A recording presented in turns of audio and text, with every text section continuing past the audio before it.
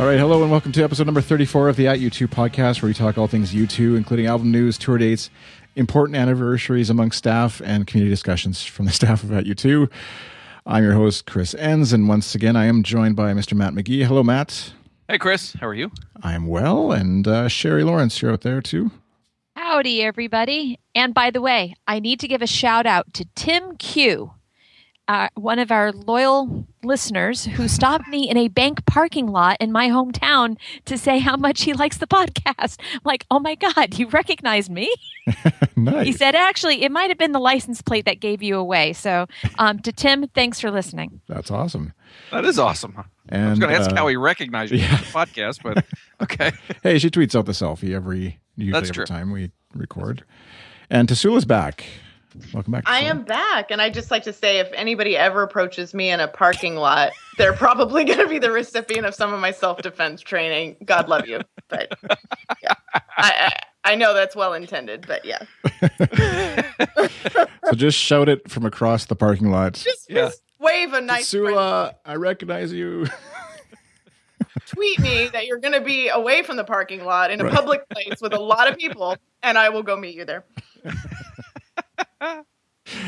Well, we have listeners all over the world. Apparently, I had a client, a friend of mine, who said he was talking to some U2 fan or a fan. He found out it was a U2 fan. And he was telling them about the podcast that they should listen. And they were like, "Oh, we already listened to the show somewhere in Niagara on the Lake or Niagara Falls. I forget which." So, if you happen to listen, hello from the At U2 podcast. You have beautiful waterfalls nearby. It's been a few weeks since we recorded, so we apologize for the absence of At U2 audio in your ears, but we're back to hopefully fill them up with interesting discussions. Before we get going, I just wanted to quickly touch base. Sherry, you had a follow-up or a wrap-up, I guess, of the African Well Fund progress? Oh, I sure do. They just promoted today that they absolutely exceeded their goal and raised, I think it was close to $9,800 for the Build a Well for Bono's birthday. So they've since closed that campaign out and thanked all of the supporters. And they'll let everybody know when his birthday card is done and sent. So well done. Thank you, everybody, for supporting such a worthy cause. Awesome. Yeah. Hey, Jinx, you owe me a Coke. my two oldest are in the midst of that phase of life, and I had to tell them, in my 39 years of living, I've never received a Coke from any Jinx, you owe me a Coke. You just don't live close enough to me. I always make good on it. Oh, do you? Oh, right. Yeah. Okay, well, I'll remember that. Yeah. In case. All right. Let's move on to the inbox. Actually, Matt, did you have any follow-up? It's been a while, as it's been a while since we talked, the U240, hashtag U240 event that went on where you live tweeted U2's performance at that Red was Rocks. so fun. The Red Rocks thing? Yeah. And I don't know, just that I touched base because I don't know if the listeners haven't necessarily heard about it or saw it maybe, but I know we talked about it on the show, but that was before it actually happened, and just any follow-up from that. We haven't done a podcast since then? I don't think so. Nope. Slackers we are. Gosh, no. I thought it went well. People seemed to enjoy it, and I don't know. I had a lot of fun watching the show with everybody on Twitter, and I think we should do that kind of thing again. Yeah, definitely. I think even just the live tweeting of the day of or whatever was fun, but even knowing that there's a whole bunch of people watching, I forget what I was doing that night, but I couldn't watch with people, but I was following along on Twitter, and just knowing there's a whole bunch of people sort of like pressing play now and watching the concert at the same time is kind of fun too. So yeah, we'll do that again for sure. Yeah, they have. What was really fun was getting here other people's perspective of what they were seeing, because we were watching it simultaneously, that I had forgotten that I guess Bono's belt must have broken or something, but it was electrical tape that was holding his pants up for the show.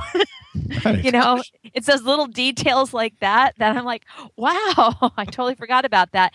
And for Matt to post something about the director's commentary, I hadn't even noticed that there was a director's commentary on it. So I stayed up another 2 hours and watched it again, listening to the director's commentary. I need a life. No, none of us need that. Yeah. I just need an example of how to suggest a title in the chat room. So there we go. I need a life. I need a life. Which doesn't apply to any of us because we're all normal people recording podcasts about U2. There's nothing weird about that, obviously, because we're normal. Okay, moving on to the inbox.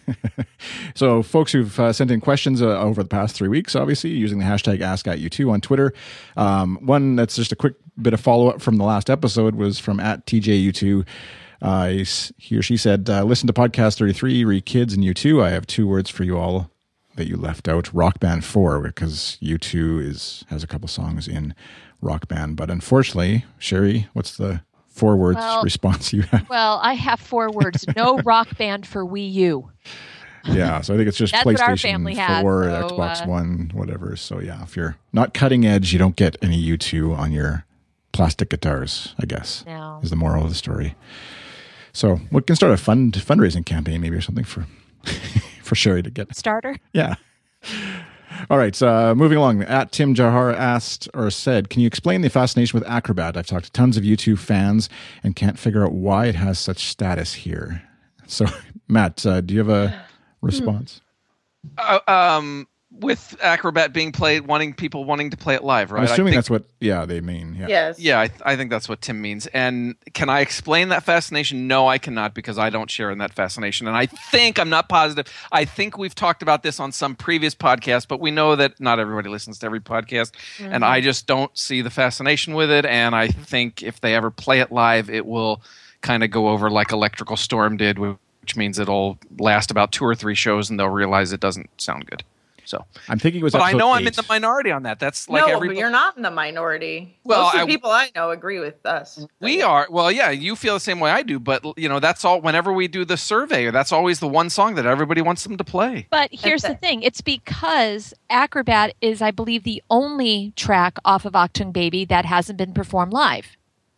So there is a small contingency of loyal fans out there who want to hear U2 perform any song that they haven't performed live. And so Acrobat has the most momentum because it's such a popular album. And that will continue to snowball until it actually happens. Until they play like half of it and the casual fans start crunching their nachos and everybody gets pissed because the people who really do appreciate it won't be able to enjoy it anyway. Like your Blue Room. Yeah. Oh, yeah. Well, it's what happens, Anyway. Nice. Yeah. I like that. It's true. All right. At Lyron Holick asks, I would really love for you guys to do episodes where you go through specific albums, shows, or any meaningful event. Would you? And then the follow-up tweet from them actually was, just listen to the last episode. It's like you read my mind. So by way of introduction to what's coming up on the roundtable is we're actually going to start our album by album series, going song by song through each album with Boy, obviously. So indirectly, thank you for that suggestion, but we did actually already have it in the books to plan. So great minds think alike. At JK Claus says, love the podcast. Thank you. Going to Ireland soon for 20th anniversary. Congratulations. Any U2 sites that are don't miss or skip. And I think there was another episode. This is where we need our U2 fan who's a digital archivist. Yeah. This was back in November. Yeah. I don't know if you have an episode number, but if you look through goodstuff.fm/ATU2, you can quickly sort of scroll through all the episodes. And I think back, where would that be? You're thinking November? It would have been the first 2 weeks of November, because we went the third week of November. Yeah, so maybe the episode called "And Then I Whacked Noel Gallagher," maybe. I think that's the one. That might be it, yeah. I'll put it in the show notes so if somebody can find it. That's episode number 17. But around that time, anyways, I think we went through a bunch of sort of suggestions for any U2 fan visiting Ireland. So definitely check that out. Yeah, and in early, and so we on the website we have the Dublin guide, which has been there for 10, 15 years now, I think, and it's at u2.com/Dublin, and that's sort of a static document with a map and all the sites to see. And then in early November, we published, I believe, at least one, if not 2, sort of new, fresher versions of like a Dublin guide or an Ireland guide for people that were traveling to see the shows in Dublin and Belfast last November. So there should be 2 articles in our news archives from last November as well. Yeah, I did the Google site search for at U2, searching for Dublin, which I thought would turn up, and it does turn up hundreds of articles, so it isn't all that helpful, but the Dublin guides are at the top. So I've got those in the show notes as well as we speak. So Excellent. folks will be able to find those along. I hear somebody typing. I don't know if Sorry. is that, no, you're allowed to type. I just wasn't sure if it was like urgent for what we were about to discuss. Yeah. Okay. I just thought of. Go ahead. At Burner Coffee asks, and I think Tassoula might have a response. Bono loves to sing for good causes. Not every performance is great. Which charity performance do you consider his worst? For this person, it's Mensch with German singer at Gronemeyer in Rostock 07. Did Bono rehearse at all for it? I actually forgot to go watch this. I was going to check it out, but It's not really good. no. We'll put the link in the show notes to it. But yeah, Tassoula, did you have a comment? I just thought of the fact that Bono participated in the absolute sacrilege remakes of Do They Know It's Christmas? Even though I wouldn't want anybody else doing his part, just the fact that those exist turns my stomach. And he's on all of them. You know, there's 3 now. So, Yeah. So that'll be the worst for you, I guess. yes. How about you, Sherry? Without a doubt, it's got to be New Day New Day. with Wyclef Jean. That was done around the time of the Net Aid era. 1998, 99, somewhere in there. Yeah. Oh, awful. And so, watching Net Aid on VH1 at Giant Stadium with like 5,000 people taking up the whole stadium, it was painful to watch. Just as much as it was painful to listen to. I actually remember listening to that song a bunch and liking Bono's part of it, but maybe I don't know. Maybe time hasn't been so kind. All right, turn in your U2 staff card right now. There goes another bad. I guess nobody will hear this podcast. Burning it down as I leave. You have to wait until after the person's finished their duties before you fire them. Right. Oh, really? Okay. With how many times you've fired people, you'd think you'd know. Well, yeah, and you can, judging from my success in firing Sherry over 100 times, some sort of course you need to take. You can tell I'm not very good at it. No amount of antibiotics will get rid of me, Matt. All right. At Obaduan, I don't know how you say that one. So how important is it for you two to make a splash with their new album, to have a chart-climbing single? I haven't heard that they have a new album coming, but... Somebody's working their ass off on it. That's all I know. Yeah, Adam seems to be working at least. I don't know if anybody else is working. And Edge. We've seen Edge's computer in a few of those shots, Yeah, he had Logic running or GarageBand maybe. I can't remember. GarageBand. Yeah.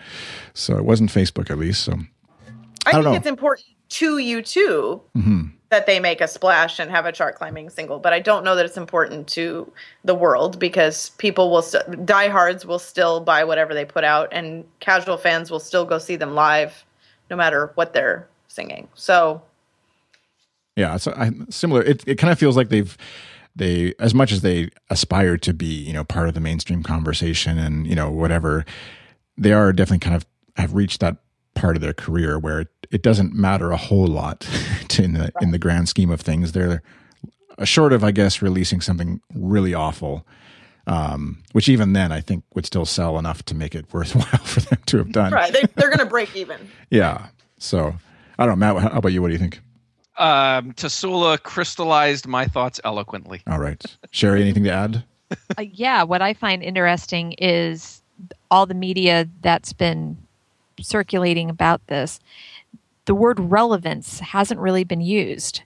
Whereas when Songs of Innocence was starting the slow promotional process for years, it was all about being relevant. I'm wondering if they've accepted their lot in life and just want to put something out and let people take it for what it is, instead of trying to force it down in many different ways, Yeah.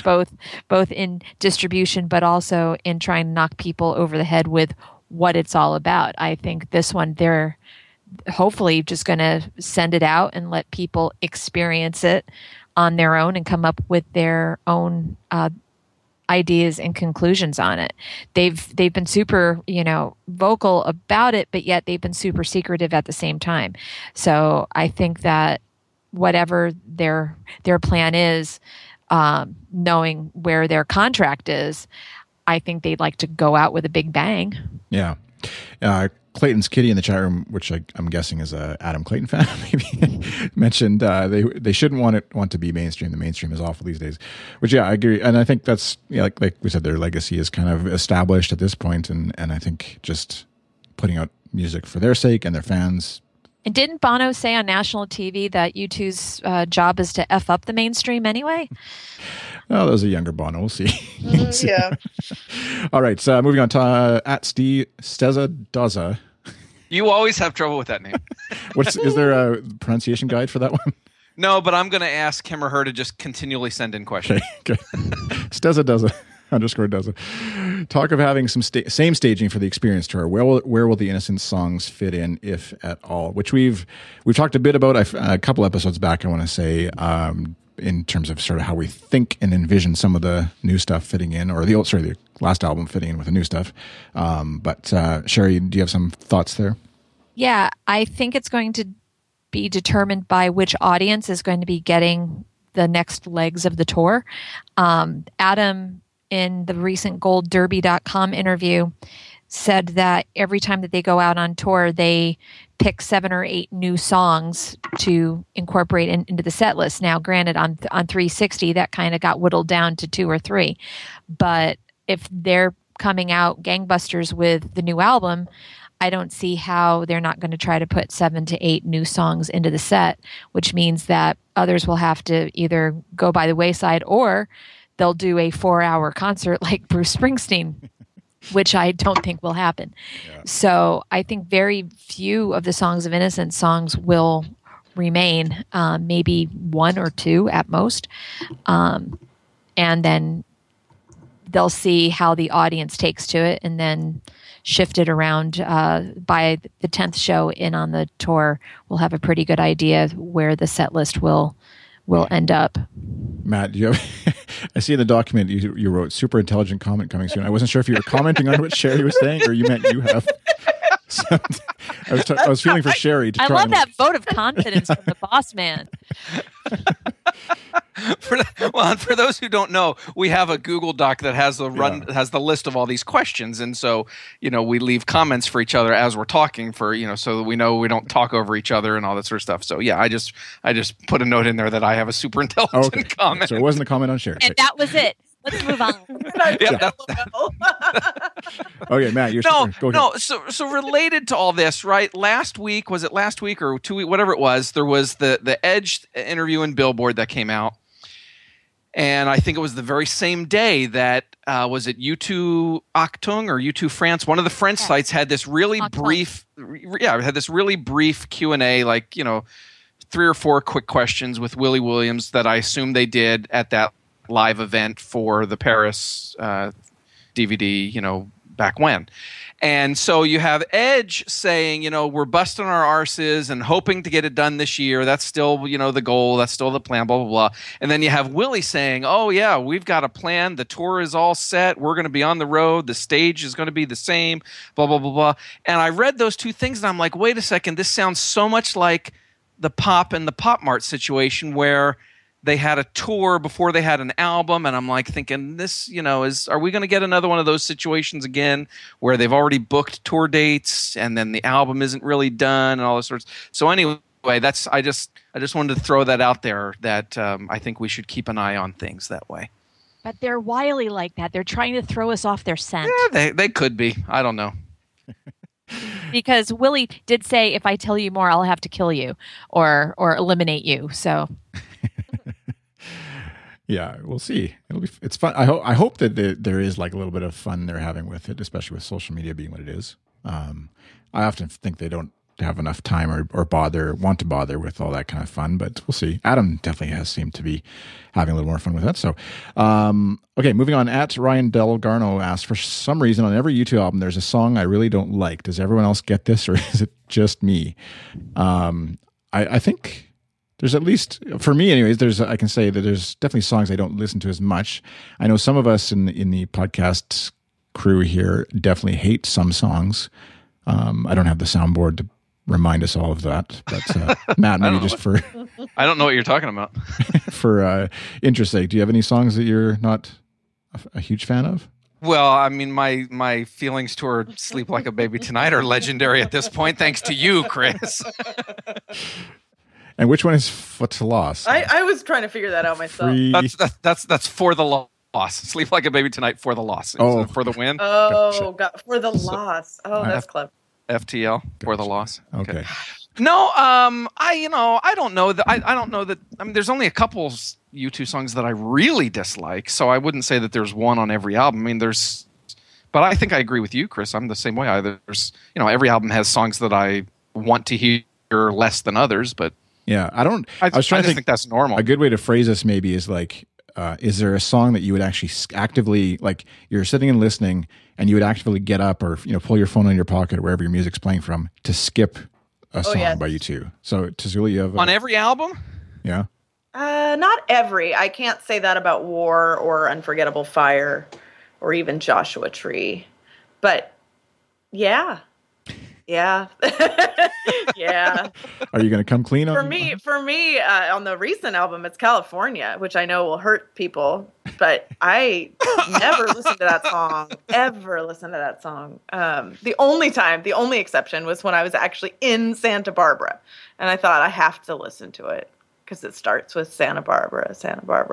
And then I turned it off like halfway through because I was over it already. But yeah, I mean, there is like, A Man and a Woman from whatchamacallit, whatever that album was back in 2004. Yeah, exactly. Like, so yes, I will fast forward that one because it's so cheesy and it gives me a Vegas lounge vibe when I'm in the middle of a really good rock album. Did you say fast forward? Is that what is that? For the millennials out there, back when we had cassettes, we would have to push these buttons. It was a commitment to skip a song. Yeah, there was a commitment. It was an actual, Took work. Yes. And like I said sarcastically in our notes, I have the opposite problem with pop in that I only like one song, which is Gone. I love Gone. But yeah. Well, yeah, that's a good song to like. If you not even Please, you don't. Let's save it for the pop discussion that you won't be on. I won't be attending that, I don't think. But yes. How about you, Sherry? Any? Let's see here. Unforgettable Fire. I fast forward through Elvis Presley in America. Joshua Tree. I will fast forward through In God's Country. Wow. That's painful. Wow. Who does that? I know, right? Now you get fired. We're not going to have any stats. No. The reason for that, is because I watched the Joshua Tree special that was on MTV so many times that I just wanted to get through In God's Country to get to the next section. And then that just carried over with the the CD.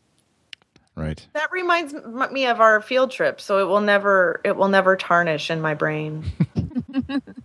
Such a happy memory.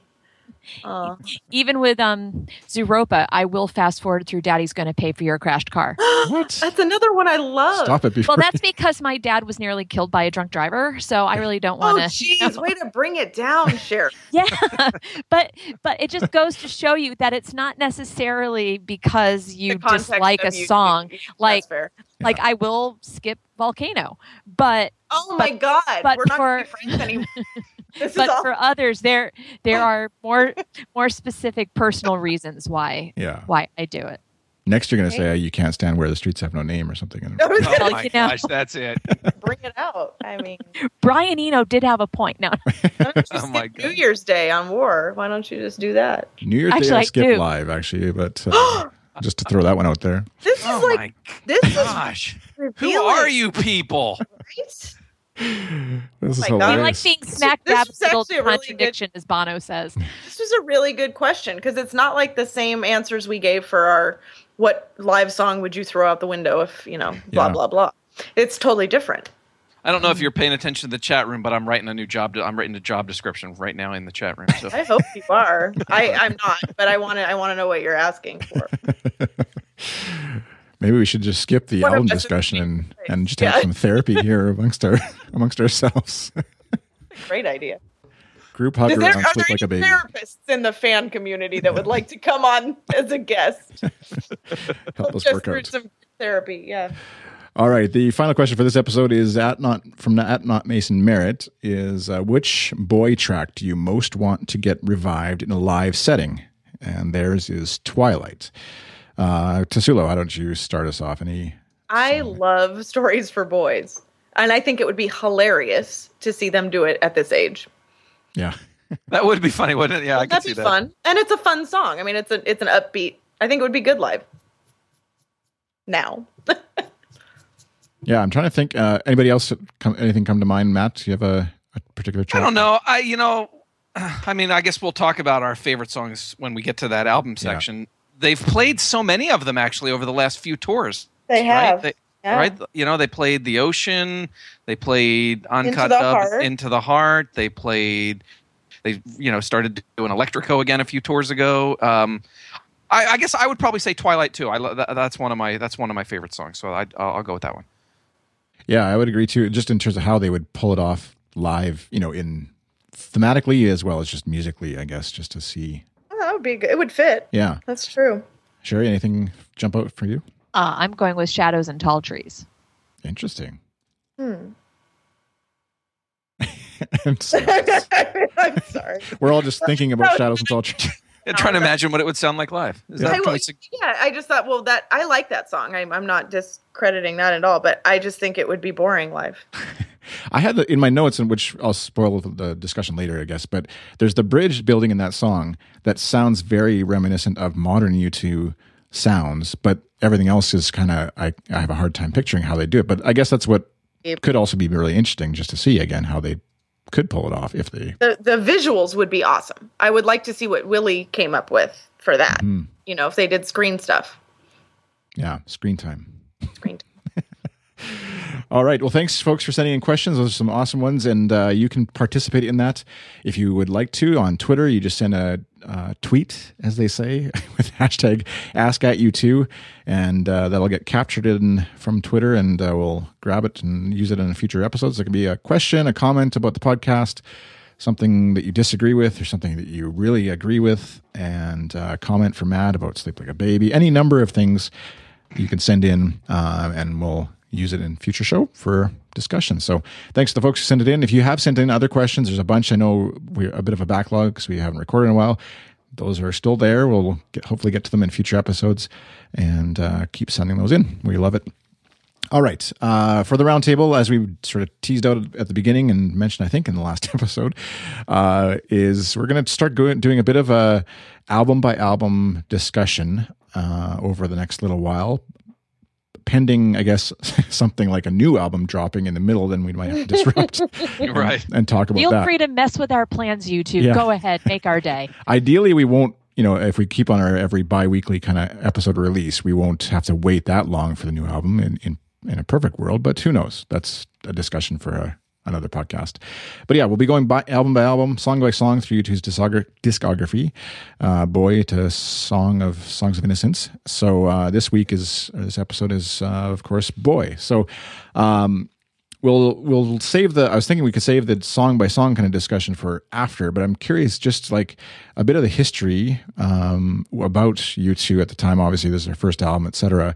But someone, I don't know who would want to start us off there. Matt, you've written a book about U2, I heard. So maybe that'd be a good place. He might be a good person to start with for some resource information. I did, didn't I? I remember that. That was fun. Yeah, it was. So, and your questions to kind of sort of guide things are I guess a good jumping off point. It was so it was released on October 20th, 1980, and they started recording it. I mean, they recorded it in like 3 months. 4 months maybe. I think they started in June, I want to say. And they had signed with Island Records earlier in the year in March. I think it was, whatever the exact date was, I don't remember. But they signed with Island Records. They did the first single with Island, which was 11 O'Clock TikTok. And that was with Martin Hannett, who was Joy Division's producer. And he was supposed to produce Boy as well. But then he stepped away because the lead singer Ian Curtis committed suicide. So Martin Hannett was out, and I don't recall. This is what I was trying to figure out, and you guys will, I hope, be able to help. I don't recall ever reading any story about how or where they found Steve Lillywhite. It's in U2 by U2. Is it? What do you recall the story off the top of your head? Let's see here. I'm looking in the paperback book, page 128. I feel like he told me when I interviewed him, didn't he? I don't recall. I feel like yeah. This is one of the things. I gotta look at my own interview. Well, Sherry actually fired me today because as I was researching for this episode, I realized that in the past 5 or 10 years on the website, we have done a 25-year history of. We did a special feature on war when it was 25 years old. We did another special feature on war when it was 30 years old. We did a special feature on October when it was 30 years old, and we never did anything about Boy. So clearly I did not have myself my planning and organization together. So according to Edge, this is starting now. Once again, I'm in the paperback version of U2 by U2 on page 127. He says Martin canceled at the last minute. I think he was completely devastated, and recording with U2 was just something he wasn't up to at the moment. Steve Lillywhite's name came up. He had just done Susie and the Banshees, XTC, great groups we really admired, and we had a chance to road test the relationship with Steve with our second single, which was A Day Without Me. Right. And then Bono said Steve was such a breath of fresh air. He came in like a children's television presenter. Okay, everybody, take out a box of cornflakes and get an old container of orange juice and chop the top off it. If you glue them back together, you can make a phone. Oh my gosh.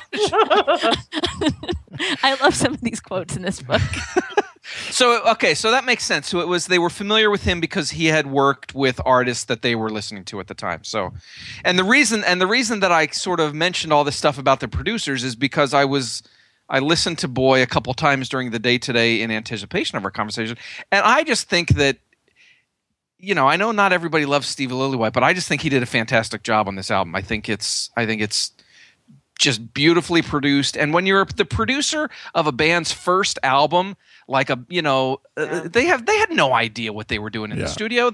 They didn't have a sound. The producer of your first album really, really sort of sets your identity right out of the gate. And I just think he was just a really inspired choice. And I was just, as I was listening to the album today, I'm like, just what a great combination of him working with them and creating this sound and all that sort of stuff. So. And the fascinating thing is that Larry didn't think that Steve was up for the job. Yes, I recall that. I recall hearing that as well. He said, I was 18 when we recorded Boy and wasn't confident at all about my playing. I was hampered by my inexperience, my inability to loosen up. I had good ideas. I just couldn't play them like everyone else. It was Steve's idea to record my drums under the studio stairwell. It felt strange at first. We were just getting used to recording together, and the next thing I'm under the stairs. And then there was overdubbing, and I was asking, what the hell's an overdub? And then Steve would patiently explain, that's when you that's when you play on top of something you've already recorded. I had no idea how these things worked. I was out of my depth. Steve was a great producer, and he had his tricks, and he knew how to use them. The big drum sound, that was his. There you go. Interesting. And actually, just by way of mentioning Steve Lillywhite, he's a great follow on Twitter at Sillywhite and touring the world. And he happens to be in Jakarta right now. Matt and I both discovered this today, or at least that's where his Twitter account says he is. And curious if he's doing music there or what's going on. But anyways, it's he's entertaining and happily tweets back to fans and stuff like that. So. He's always been happy. He's always been happy to talk with us, and Tassoula interviewed him, and I mean we've interviewed him a few different times for the site. So, yeah, nice, very accessible, and very patient. He's going to produce our first album too. Yeah, we should get him to produce the podcast. Right? Maybe improve it. He'd walk out after I fire all of you. Yes. Matt, there's some other stuff. I know you have some of the stuff in the notes, and so just kind of like following through some of that, and something of very keen interest to me as a guitar player, and it sort of drew me to U2 and figuring out how to do this crazy echo reverb sound that for me was like, Streets Have No Name and Achtung stuff, but obviously started way back when. How he got the echo unit thing. What's the story there? Yeah, well, because I was going through my book today just to see what I had. Oh, you wrote a book? Yeah, I did write a book. Did I not mention that? It's U2 a Diary. You can find it on Amazon. What's the ISBN number? I was just gonna say I don't remember. We'll put the links in the show. Yeah. Yeah, go ahead and do that. I'll get a call from like the publisher, Matt. There was a sudden spike in sales. You sold 4 copies this week instead of 1. I have a question from Diary fans out there. Amazon.com and Amazon Canada both have the first edition. Amazon UK says it's the second edition. Is there a discrepancy, or maybe that's just your site that's needs to get updated? No. That's true. The second edition was only published in the UK. Oh. Okay. Matt's huge over there, like David Hasselhoff in Germany.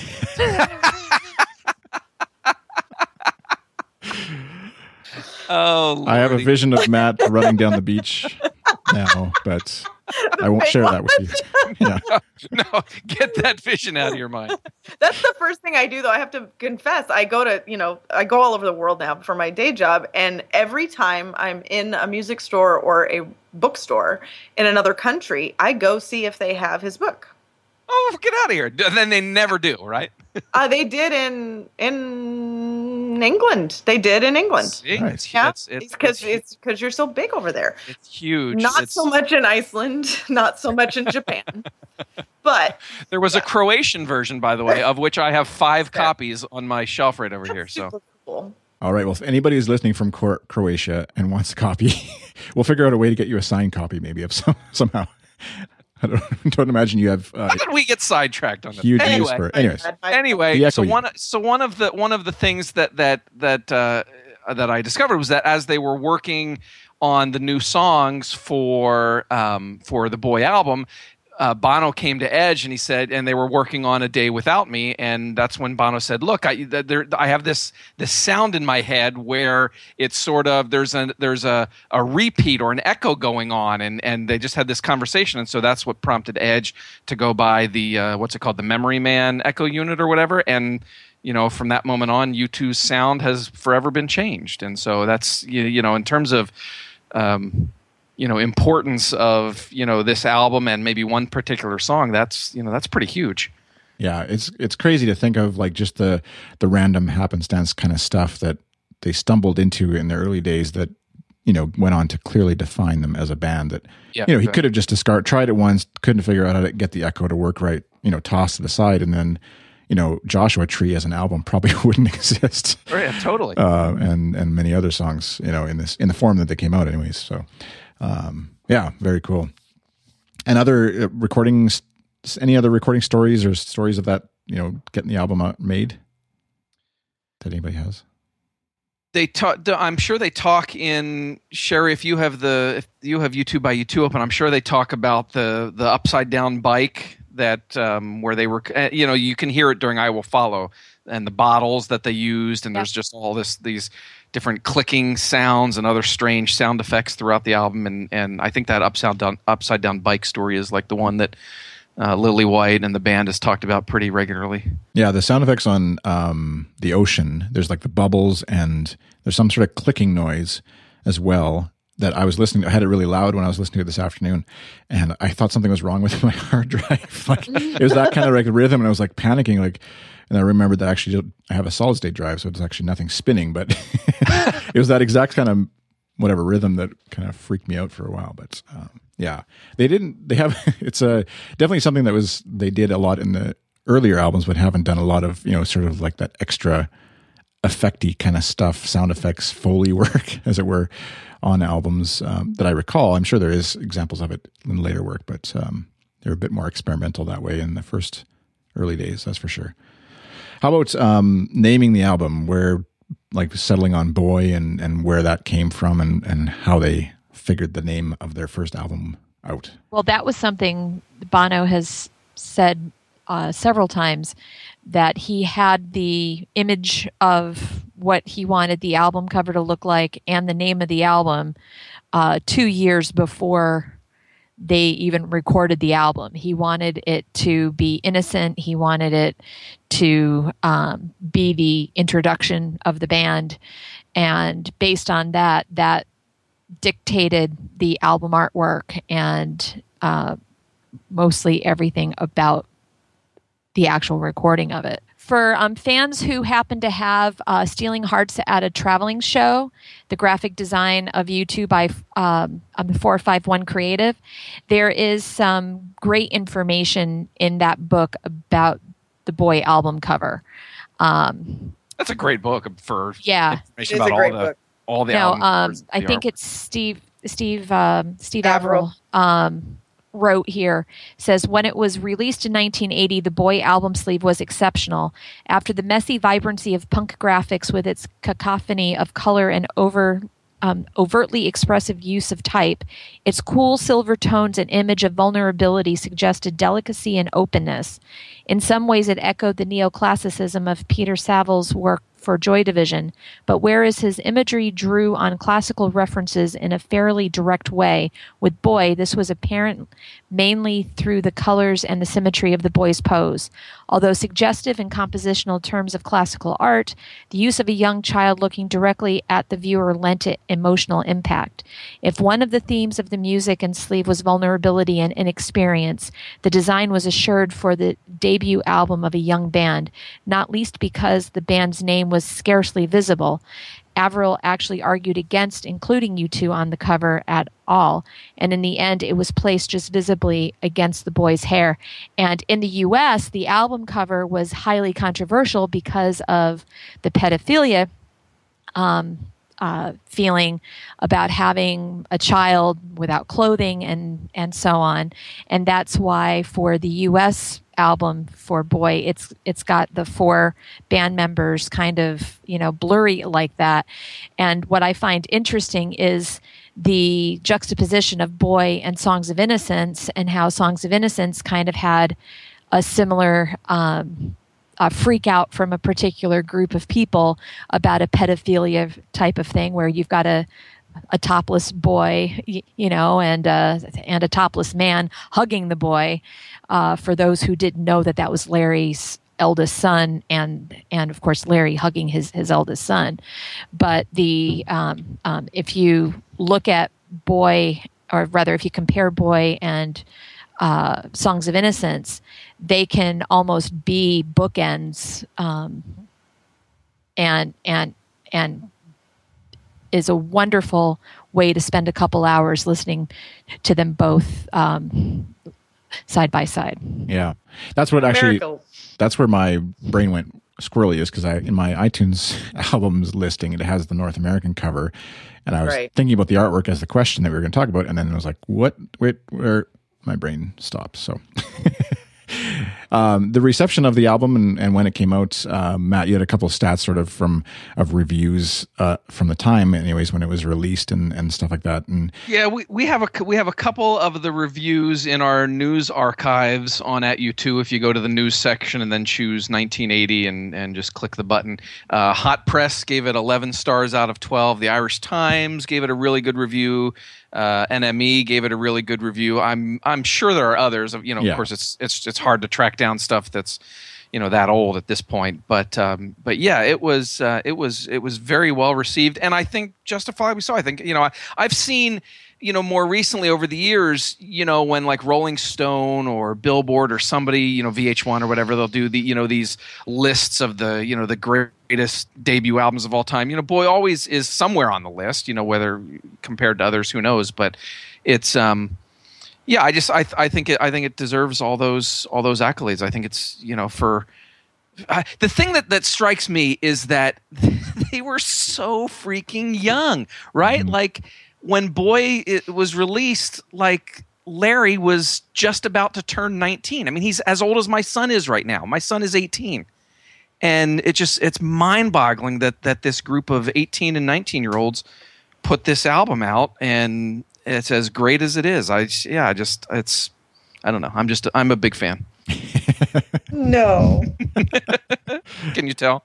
That's what we won't. I think we'll just get into the song discussion because, like you said, we got to keep moving. But that idea of, and it's something we'll try and do with each album as we talk about it, is a bit of just like putting yourself in the head of a person listening to it for the first time at that time when it came out. I was 4 years old or so, and I don't recall my parents playing it for me to put me to sleep or anything. And so in that sense, but yeah, the songs, especially the way that they carry through today, just in, obviously we're a bit biased as U2 fans, but feel, a lot of them feel as relevant. Some of them feel a little dated in their production style, but yeah. Anyways, let's get into the songs, shall we? So we'll go track by track and just kind of as much or as little as we want to discuss, and I'll let you guys sort of jump in as you want to, and starting with, of course, "I Will Follow," which is a song that I think most YouTube fans have heard.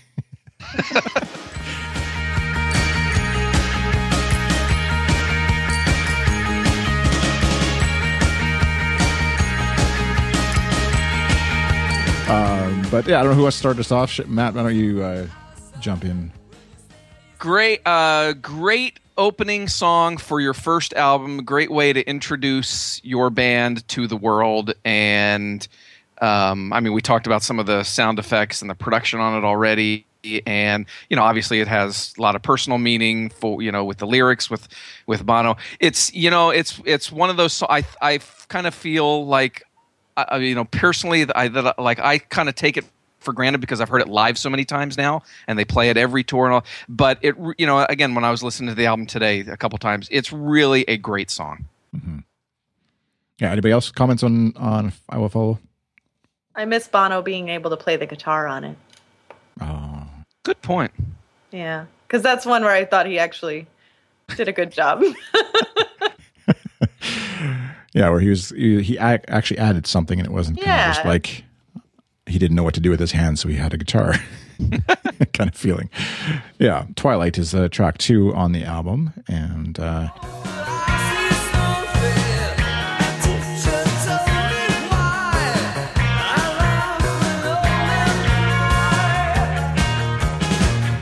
no, something every fan should have in their collection is the Into the Heart book, the stories behind every U2 song. And in it talks about how "Twilight" was a song that was a curious track about how older men would sometimes follow younger men and invite them to, you know, do things that they might not have felt comfortable with doing. And so there's that type of an overtone. Stokes writes, "No one in Ireland thought of the song as dealing with homosexuality or the confusion of sexual identity that so many adolescents feel to one degree or another, yet it's there in the lyrics once you come at them from a certain angle."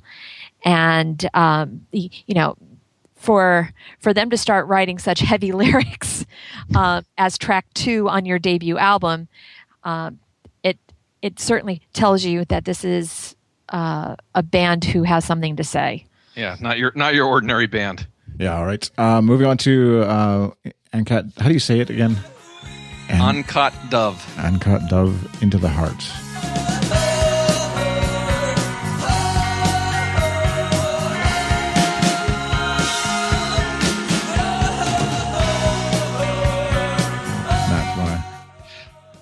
One of my all-time favorite U2. I mean, it's technically 2 different songs, but you know they segue into each other. So we're just going to treat it as one song. One of my all-time favorites in U2's entire history, and the thing what I love about these two together is like the rest of this album, you can tell, you know, that they're kids and that they're 18 and 19 because like almost every song on the album, it sounds like they're in a hurry to get finished. Right? Like they rush through "I Will Follow," "Twilight" they rush through, "Out of Control," "Stories," right? Like most of these songs, it's like, you know, hurry, hurry, hurry, let's get through the song. But then "Uncut Dove" and "Into the Heart" is just this slow and meandering and I just it's just so different for me, at least, from everything else on the album, and I just love the little interlude right in the middle, from about the 4-minute to the 5 or 6 minute mark, where the songs sort of segue together, and I just think it's beautiful. Like I said, they're so young, and for them to be able to write this combination of songs together when everything else almost on the album is just this rush of energy, it just blows my mind. These two together, I love these two songs. And is there the story behind having it separately originally, like on the tape and album version or whatever, listed 2 tracks, and then now together? Do we know any details about why and how that sort of transitioned? Or I don't. I don't know that if they've ever talked about that. It's not anything I remember. Stokes wrote the segue from Uncut Dub into the Heart had more to do with the I can't even pronounce this word. Isn't that sad? Exogenesis of the performance than with the theme. The sequence worked on stage, and therefore it made sense to do it that way on the record. Oh, interesting. When Bono would lay down on Elevation and put on women's lipstick during those songs. That was kind of amazing. Well, this is a song that Bono has said was about a little affair that he had after he and Ally had broken up very, very briefly. That he had a fling with another woman. He was like 15 or something? Yeah. Oh my God. He was so guilt-filled that he had done that, especially seeing as he had reconciled with Ally, that the symbolism of the black cat going after a bird and doing what cats do with birds, that it's a song mourning the loss of an innocence, and the putting the 2 songs together. It's like half of it is the act of the betrayal, and then the other part of it is the forgiveness of what you had just done. Yeah, which again cuts to like what Matt was saying. Just like, how does a 18-year-old, nothing against Matt's son or whatever, you look at an 18-year-old or 19-year-old, you're like,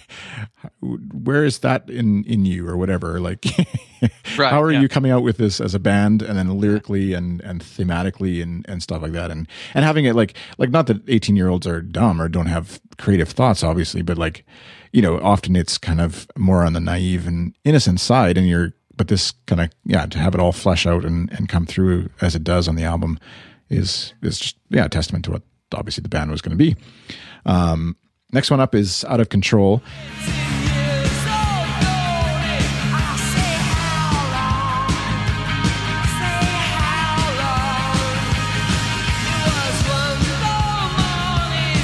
Which for me was actually, Boy as an album is an album I hadn't listened to a lot of, but hearing Out of Control live when they brought it back, a couple tours ago, and hearing it performed, and it kind of like reignited my interest in going back to the archives of U2, as it were. But this song to me is just like, even when I put it on now from the Boy album, not the live version necessarily, but like from the Boy album, it just feels like to me, it's my favorite song on the album, I think, and the most relevant song today, even still. And again, kind of like what you were saying with I Will Follow, is just like such a great way. And that, in the original release anyways, would have been the end of side 1, and kind of like it wasn't a, we're going out quietly kind of song, obviously, to choose as your end of side 1. And back when albums had sides, and still is just like such a fun kick butt song, in my opinion. Yeah, so I agree. Great staying power, and I agree with you when they brought it back. I think it was the Elevation tour, wasn't it? Yeah. When I think that was the first time I saw it live, and a couple friends of ours, Scott and Answer Guy, told me that they'd never seen me like so happy as when I first heard Out of Control live. So yeah. Wait until you hear Sleep Like a Baby live. That is gonna. No. Yeah, I can wait. Trust me. All right. I don't mean to cut anybody off, so feel free to jump in if there's other things you would like to add, but we'll keep moving. Stories for Boys is the next song on the album. Sometimes the lady takes me, sometimes I can't let go.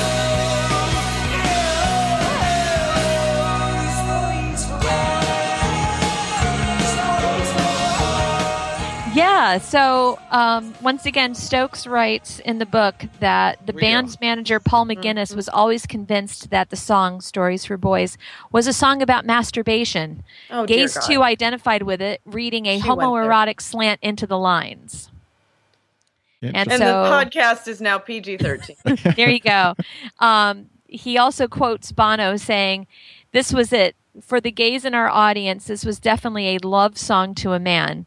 I thought of Stories for Boys as just simple escapism, and it's not really. We were very conscious on one level, but there was a whole subconscious thing going on too. There really is a sense in which the songs write themselves." I had never read it that way, but now looking at the lyrics, you can kind of, I guess you could see that in them. Next up is The Ocean. How about Tassoula? We haven't heard from you in a while. I love The Ocean because it goes back to literature, which this was the first actual song that they had released that went directly to a piece of literature. Of course, the picture of Dorian Gray. Picture in gray, Dorian Gray, just me by the sea. Dorian Gray is one of Larry Mullen's nicknames internally, apparently, because he, doesn't seem to age much, or at least he didn't for many years. And it's just a quiet, mature kind of. To me, it sounds like young men trying to be mature. Like if I were sitting in a room with a bunch of teenage boys right now and they were trying to write something really profound and they borrowed, let's borrow something from literature. That's how I envision this panning out. I have no idea if that's actually what happened, but I think it's sweet and I've always liked the song and I'm glad it's still there. Very cool. Okay, next up is The Day Without Me.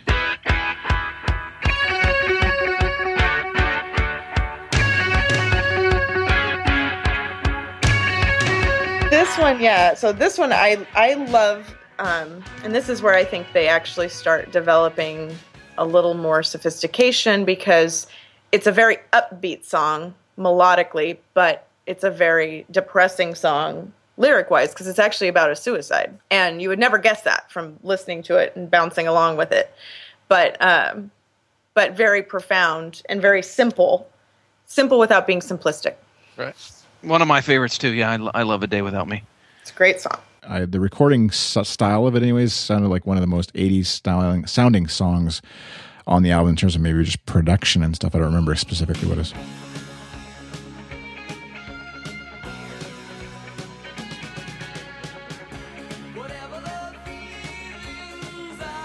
Yeah, that little hook in the song that kind of just sounds kind of 80s style-ish.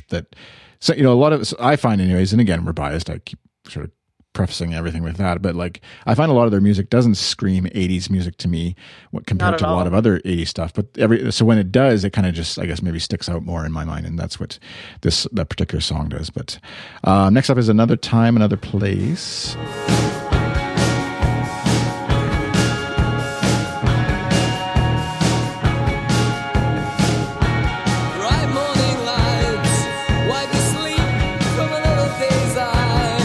The fan club release, we could talk about that.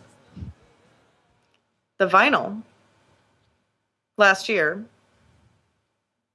Anyone else get the vinyl in the mail? Am I the only one getting mail from you too? Is this what's happening? Is my doorstep just somehow a receptacle for all these magical treats? And no one knows what the hell I'm talking about. Of course, we know what you're talking about. Well, you're all just dead silent.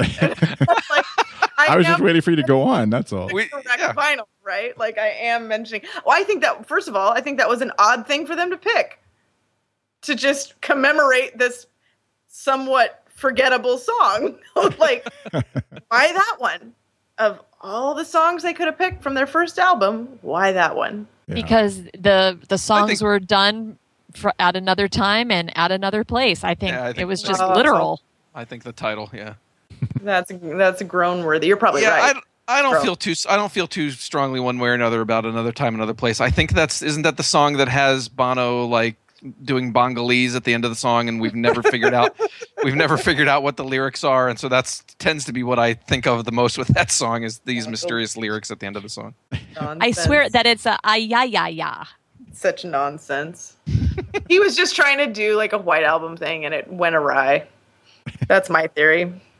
Well, the Stokes's take on it is that Another Time, Another Place was slang for sex in Dublin as a teenager. It's about finding a place you can be with your girlfriend, which was a real problem at the time. Not Page everything. 19. Well, according to Niall Stokes, everything was about that. It's starting to be a little Freudian on this podcast. I think it is too. So let's move on to other sources. Niall was maybe working through some issues. And YouTube by YouTube. I think now. he was. Yeah, I think he was, Chris.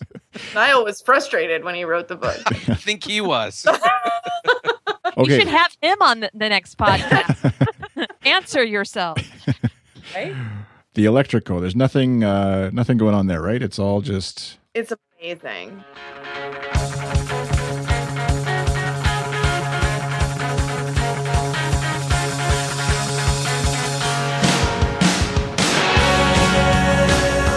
One of the best live songs. I know, right? I'm telling you, anytime they start those first few chords that Edge hammers out, I am jumping up and down. I mean, I love this song live. I love it so much. I prefer it to Out of Control and I Will Follow. You know, on the nights that they alternate one or the other, I would much prefer this. It's a song about anger and injustice more than anything probably else. Why I like it. Yeah.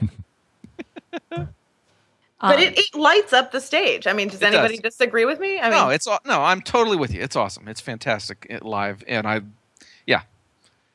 What was interesting was they recorded this in 1980, right?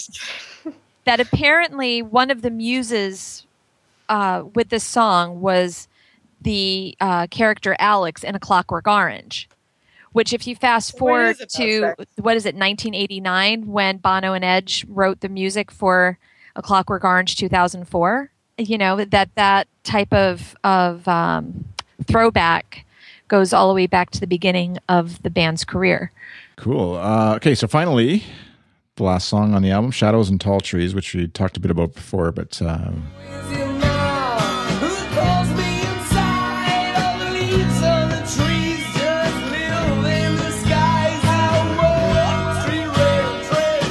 This is one song, given the Innocence and Experience tour, that I'm really surprised didn't have a place in the set, simply because that the title was taken from Chapter 4 of Lord of the Flies.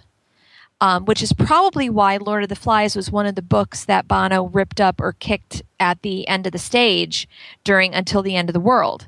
That it was something special between Lipton Village amongst themselves, where it was a gang mentality in Dublin during those early days, and you needed that pack in order to survive. So if you're telling the grander story of the band's history and you know, let's reminisce about the past type of thing, this song encapsulates so much about where the band was and is a really good closer to this album. Yeah, and maybe just the music style or whatever, like we talked about earlier, was harder to figure out a way to incorporate or something. I don't know. Because, yeah, reading the lyrics through, it definitely seems like something that would fit in the sort of history section of the show. But last time they performed it live, according to U2.com anyways, is July 27th, 1980. Yep. Yeah, this was the first one. Like, it's funny that we're talking about it, like, visually being represented, because every time somebody brings it up or I hear it, I actually picture the handwritten lyrics to it, because that was the first time I'd ever seen Bono's handwritten lyrics. Was interesting. I think my second time in Ireland. It was when I was there for Slane, and we all went to what used to be the Irish Rock and Roll Museum or whatever. I mean, it's new now and different, but they used to have a different rock and roll Hall of Fame type thing, where they had a wax Bono, and the lyrics for this song were right next to that. And I remember just standing there in front of them for a long time, just looking at how he, must have scribbled them out. So anytime anybody brings this up, that's what my brain goes to. Don't know why I just told you all that story, but felt I had to share it. No, it's relevant. I think that's what we hope to do and through this series. And I don't know if you want to have a closing comment on Boy as an album, but what we hope to do with this series is inject a little bit of, personal interest story along with the obvious history stuff that, if you really wanted to find out, you probably have already with some of this stuff. But I know for me, being more of an Actung Baby era, kind of joining the U2 fandom, a lot of the earlier history stuff isn't as familiar to me, and I don't necessarily have every single U2 book on my shelf. And so it's good to have. To remedy that. Did you say you need Matt McGee's U2 diary shipped to your house? Make sure it's printed in Polish. Yeah, the Croatian edition, please. Right? You're just going to get all kinds of things in your doorstep's going to be the receptacle. Talk through the future albums, all the albums, I guess, as we go, and inject a little bit of personal interest as well as stuff that you already know and maybe have heard before or heard our spin on it, anyways. So we'll be doing obviously album by album chronologically, and so you can sort of look forward to and plan out your weeks of podcast listening ahead, I guess. But yeah, anybody have any sort of closing comments they want to throw in here for? I think it's really interesting that in the off-camera interview with Sam Jones that Edge did a little while ago, Edge had expressed that he and Adam were improvising during NCADUB and Into the Heart. That was the first time that they really improvised and worked off of one another. And yet Bono had said that the music had been really worked through. So when he showed up at the studio, the music might have been done for him, but that it wasn't wholly planned how the orchestration ended up on that song. So I think the band themselves should get together and get their story straight. That goes for every interview every one of them ever gives. But yeah, I agree with you. Very true. Sherry with her Captain Obvious comment. Right, Captain Obvious right there, yeah. No, but that's true. That's a fair point. I think it's cool that for a debut album, I still regularly hear I Will Follow and Out of Control on the radio. Mm-hmm. Here and there. And that, I don't think every band can say that. I mean, unless you're the Beatles or unless you're, the Stones or something. I don't think every band has a lot of their debut album stuff playing this many years later. Yeah, especially combined with there's the one-hit wonders who you only hear their debut album because then they disappear. But I think, combined, like what you're saying, that combined with the fact that they've been going this long and still going. And they have such bigger hits, these weren't big hits by our scope, but. Yeah, definitely. Matt, any closing comments from you? No, I think I said enough already, but I do in the show notes, Chris, I'm going to ask you to include a link to something that Rolling Stone published in 2008. This was when the Boy reissue came out for the repackaging, the whole nine yards. And so David Fricke posted a review of the reissue on rollingstone.com, and apparently Bono was reading this review on their website and decided to leave a comment on rollingstone.com, and it's this really long comment that Rolling Stone said, look, it's way too long to post as a comment on the review, so we're going to publish it word for word as, Bono's review of the Boy album. And it's really long, and it's really, really great. And so I think that that it's a really great summary of what Bono thinks of the album and what the band was going through, and the good and the bad and all that sort of stuff. So it's really worth reading. So for people that missed it back then, hopefully we'll just put the link down in the show notes. Yeah, and he's got his. I'm just pull one little pull quote from it. He's got his usual humble attitude and review of the Edge, because he says, surely this is the most influential guitarist. It's the great composers Jimmy Page, Pete Townsend, Neil Young. etc. But I mean, in hindsight, obviously, yes, and very true. But yeah, just it is interesting reading this through knowing that it's Bono, not just some reviewer, music reviewer, or Right. fan or whatever. Yeah, But yeah, it's really good. yeah. And there is a mention of sex and virginity in there, Sherry, so you weren't too far off. I know my sources. Let's not let this be a thread for the other albums. Oh, Wait it till we sounds- get to Zooropa. Until we get to Babyface. Baby, until we get to the fifth member being censored in yeah, the tongue. I was going to say there's tongue. a little. There's bit a lot going of sex in that. I'll allow it for that one. I on. can't even look at octungbaby.com because my Your filters. my Catherine? filters will not allow me to view it. Well, that means you're a good parent that you have those filters.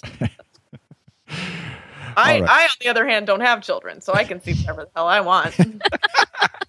That's awesome. All right. We discuss that on the podcast? That came out? Matt? No, we did not. Oh, No. well, let's discuss it quickly here because we've gone over time enough as it is. Might as well make it worth We're, people's we're, while. we're only like an hour and 15 minutes Yeah. in at this point. So anybody that's still listening, for the 7 people still listening, I'm sure I'll edit out 45 minutes of it or whatever. So. all of the Niall Stokes sex He'll commentary. make a PG version and a rated R version.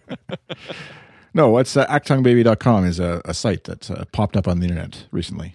Yeah, some guy that I know pretty well. No, it's just one of our readers came to me like a year or two ago and said, "Hey, I registered this domain ages ago, but I'm not going to do anything with it. Do you want it?" And I was like, "Yes, I want it." Of course I want. So I don't even remember what I paid for it, but we negotiated, and I bought the domain from him, and That's where our bonuses went. shh, hush you. So, I'm still waiting for my 1999 residuals. Niall Stokes got all our residuals, so there you go. So I just have been looking for a reason and an excuse to devote some time to it, and it occurred to me that this was the 25th anniversary of Achtung Baby, so I thought, what better time to do it? And so I just threw together the website about Achtung Baby. It's not anything that I think is ever going to be updated. It's not like there's any more news about Achtung Baby that's going to come out at this point. Just so you wait. Yeah, you're right. Who knows? There could be more remasters and reissues, but And in the photo shoot, it wasn't just Adam. Oh, and a million hearts started palpitating. What I like is that there's different things that cover up Adam's business depending on the version you got. Oh, really? I have a shamrock on mine. yes, Just that quite would be a good podcast title when we do the Achtung Baby podcast. There's different things that covers up Adam's business. That's right. Woo. And in wrapping up our boy discussion, Fabiano mentioned the remastered album, the deluxe edition, does have a bunch of extra tracks, obviously, that weren't included. That for the sake of brevity, we'll leave for another episode. Maybe we'll have the remastered edition of this episode sometime down the road, 20th anniversary. With all of Edge's commentary, right? Yeah, exactly. To discuss, but definitely it's out there and available. We're in trouble for Achtung Baby if that's the case. We've got Oh, serious. There'll be a couple episodes maybe on that one, I think. Cool. All right. Well, thanks to Tassoula, Sherry, Matt, for joining me in this discussion, and thanks to you folks for listening. Actually, but before we end, our title. Don't worry, we'll get to that. Oh. That's for the live folks who stick around way longer than the rest of Where can folks find you on the web, Tassoula, if they need to critique your At suggestions? Tassoula on Twitter, TASSOULA. And Sherry, how about you? At Matt McGee. And Matt, how about you? I am at #1 Niall Stokes fan. No, I'm at Matt McGee. All right. Doggone you, at you too, Sherry. And I'm iChris on Twitter, and you can follow the @U2 crew on Twitter at ATU2, conveniently enough, and facebook.com/ATU2com. And you can find this episode on the internet later, if you're listening much later, goodstuff.fm/ATU2/34. You'll find links to all the stuff we discussed, some of the books and the things we talked about. Obviously, if you don't have it by now, there'll be a link to iTunes, etc., to buy the album. If by some reason you don't have Boy and you've listened through this long and thought now is the time to buy the album, you can do that. And definitely please subscribe to the show. If you're in iTunes, leave us a comment, rating, review in there is great and helps get the word out about the show.